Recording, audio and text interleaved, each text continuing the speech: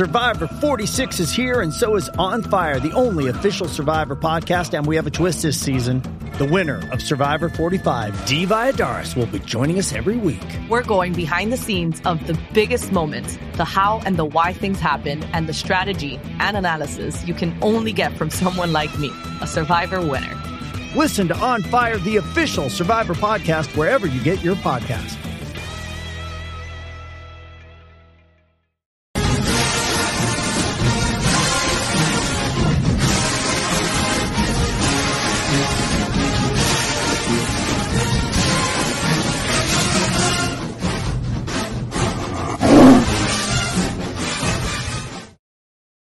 Chuck, it's 42-22. You're talking about pulling off. Yeah, exactly. And welcome back into the pregame show here on the Black College Sports Network.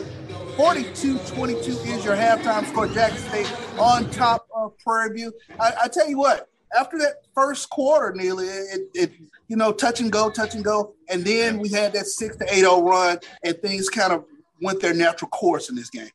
Yeah, I think this is the first quarter in the SWAC play that the Lady Tigers have been down. We were down 1 point in the first quarter.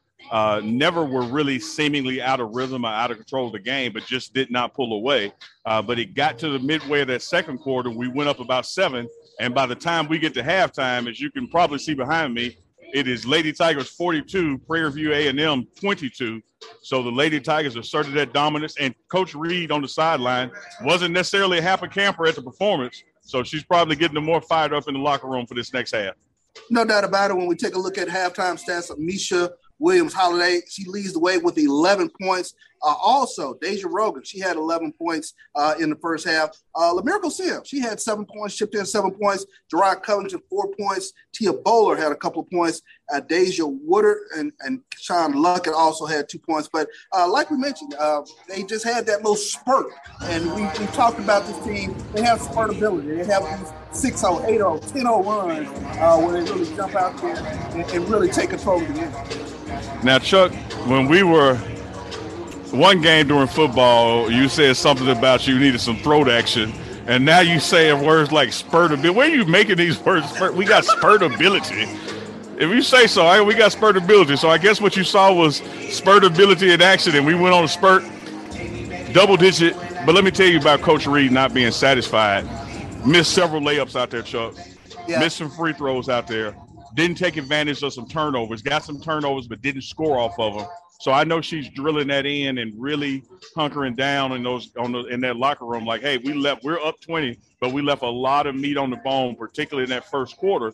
And she understands as we get deeper and deeper to the SWAC, you got to kill a gnat with a sledgehammer. You can't give teams hope in life to hang around when you got the target on your back. And in that first quarter, Prairie View and A&M wasn't scared. They were right with us and up by 1, and they had a little swagger about it. But as you called it, we were sitting there watching the game, and you said if we can ever get 6, 7, 8 points up, we can run off. And that's exactly what we did. So by the time halftime got here, 20-point game, and we'll see what happens in the second half and then discuss some things with the upcoming men's game. But tremendous atmosphere here, Chuck. School is back in.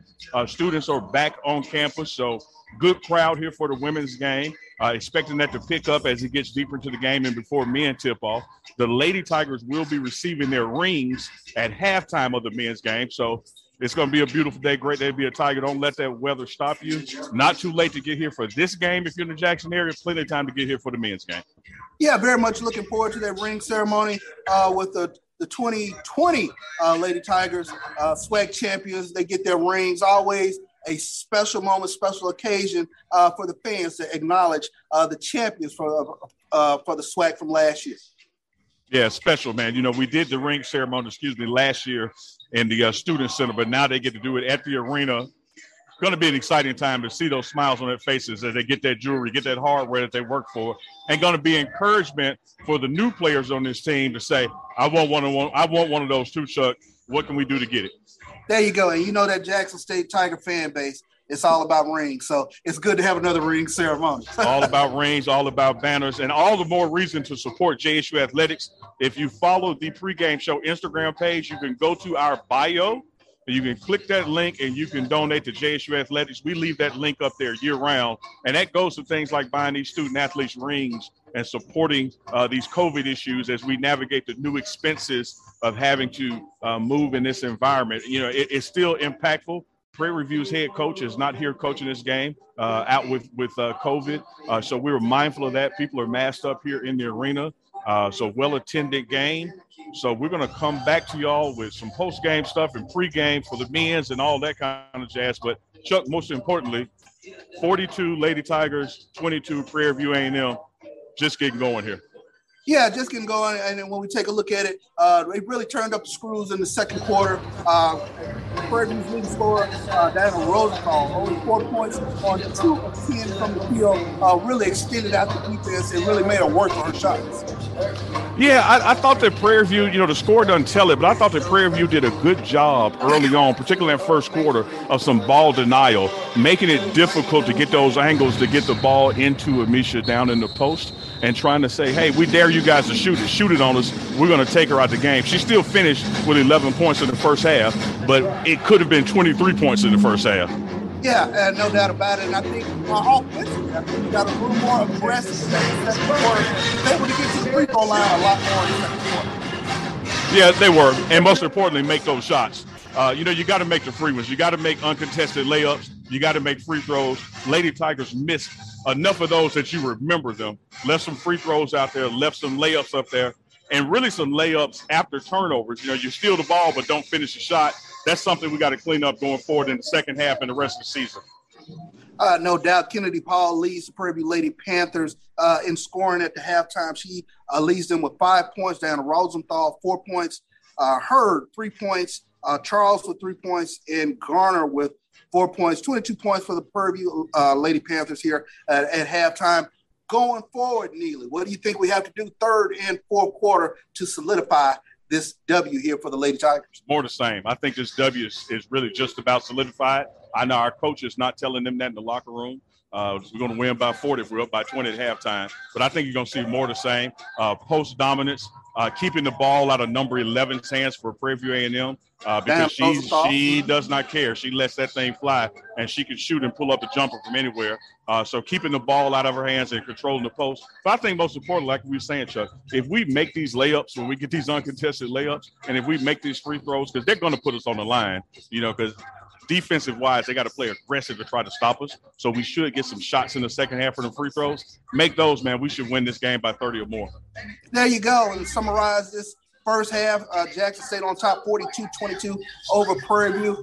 Again, got everything kind of rolling in that second quarter. Had that 8-0 run that kind of stretched things out. Was able to get to the free throw line a lot more and really took control of this game. 20-point lead here at halftime. As we get ready here half, we can kind of look forward down to the men's game, if you will. Jackson State coming into this game with Prairie View. You know, we talk about the Texas two-step. I think two of the tougher teams in the SWAC are Texas Southern and Prairie View, and it's going to be tough today to try to get this W. Coming into this game 0-3, looking for a scoring punch for the men's side. Yeah, I see President Hudson. I'm actually in his box. He's looking in on you, Chuck. so he's coming your way. So the men's side of the game, I think you're spot on. You know, we talked about the women facing Alabama State and A&M as those tough tests. Now we got the tough tests. President Hudson is joining us in his suite that we kind of hijacked. Mr. President, thank you for allowing us to do the pregame show briefly from your area. Oh, we good, brother. Appreciate you. President Hudson, we're as you can see, we're President's suite because he's got the best view. So we appreciate him allowing the pregame show. The team is back out on the floor, Chuck. We're about 4 minutes away from kickoff, but let's talk about that men's game that we were about to hit on. 0-3. Yeah. 0-3. Coming back home 0-3 and now facing what are the two tougher opponents in the SWAC. So it kind of puts you in a situation where you really wish you had that house money of being 3-0 because you don't want that 0-5 season, but not so fast, Chuck. Malachi Weidman is now getting some playing time, and that loss in Alabama was a 1-point loss off of his 13-point game. You're going to see him play tonight and see him play Monday. I think it's going to be a difference maker as far as what we were doing in those first games of 0-2, because that other loss, 1-point game, and we were right in there. So got to get this thing going, but it's going to be tough. At least we are at home. At least we are fully loaded, but you don't want to be 0-5. But the way the SWAC is situated, it's all about the tournament. It's all about the tournament. You're right. You want to get that momentum going into the tournament. You want to get back on the winning side of the ledger today for the Jackson State men. And like you said, looking for that scoring punch, that offensive scoring punch. Really missing that Christian Jarrett. We talked about who is going to step up into those big shoes left by Christian Jarrett. Looking forward to seeing what Malachi Weidman can do today, as well as some others to provide some extra scoring punch for that Jackson State offense. Yeah, Lady Tigers are back out on the floor, as you can see in the red tops. Good-looking red tops, man. 2 minutes before we go back to the game. Here in the President's Suite, Thomas Hudson, President, has joined us because we were here first. But in his suite, so gracious for him to have us up here. But Chuck, I think we got to look at what Mal Weidman brings to the table. You know, he's a dynamic receiver for the Tigers football team, and he was brought here knowing, hey, you're going to be allowed to play 2 sports at Jackson State. So he's now ingrained into the basketball team. See if he can make a difference. He almost made the difference in that third game of the season. 1 point loss off his 13 points. So if he can get going and replace that Tristan Jarrett, because we've said it all along, Chuck, we got to have a guy, and we haven't identified a guy yet. If this team can identify a guy, whether it's Mal Weidman or another player, to step up and get you 13 to 18 points a game, we can get out of this slump, and we'll be sitting well for the tournament. All is not lost. No doubt about it. 42-22 here at the half. Let's get ready for the second half of the Lady Tigers and the Lady Panthers as we look forward to bringing you some more here from the pregame show.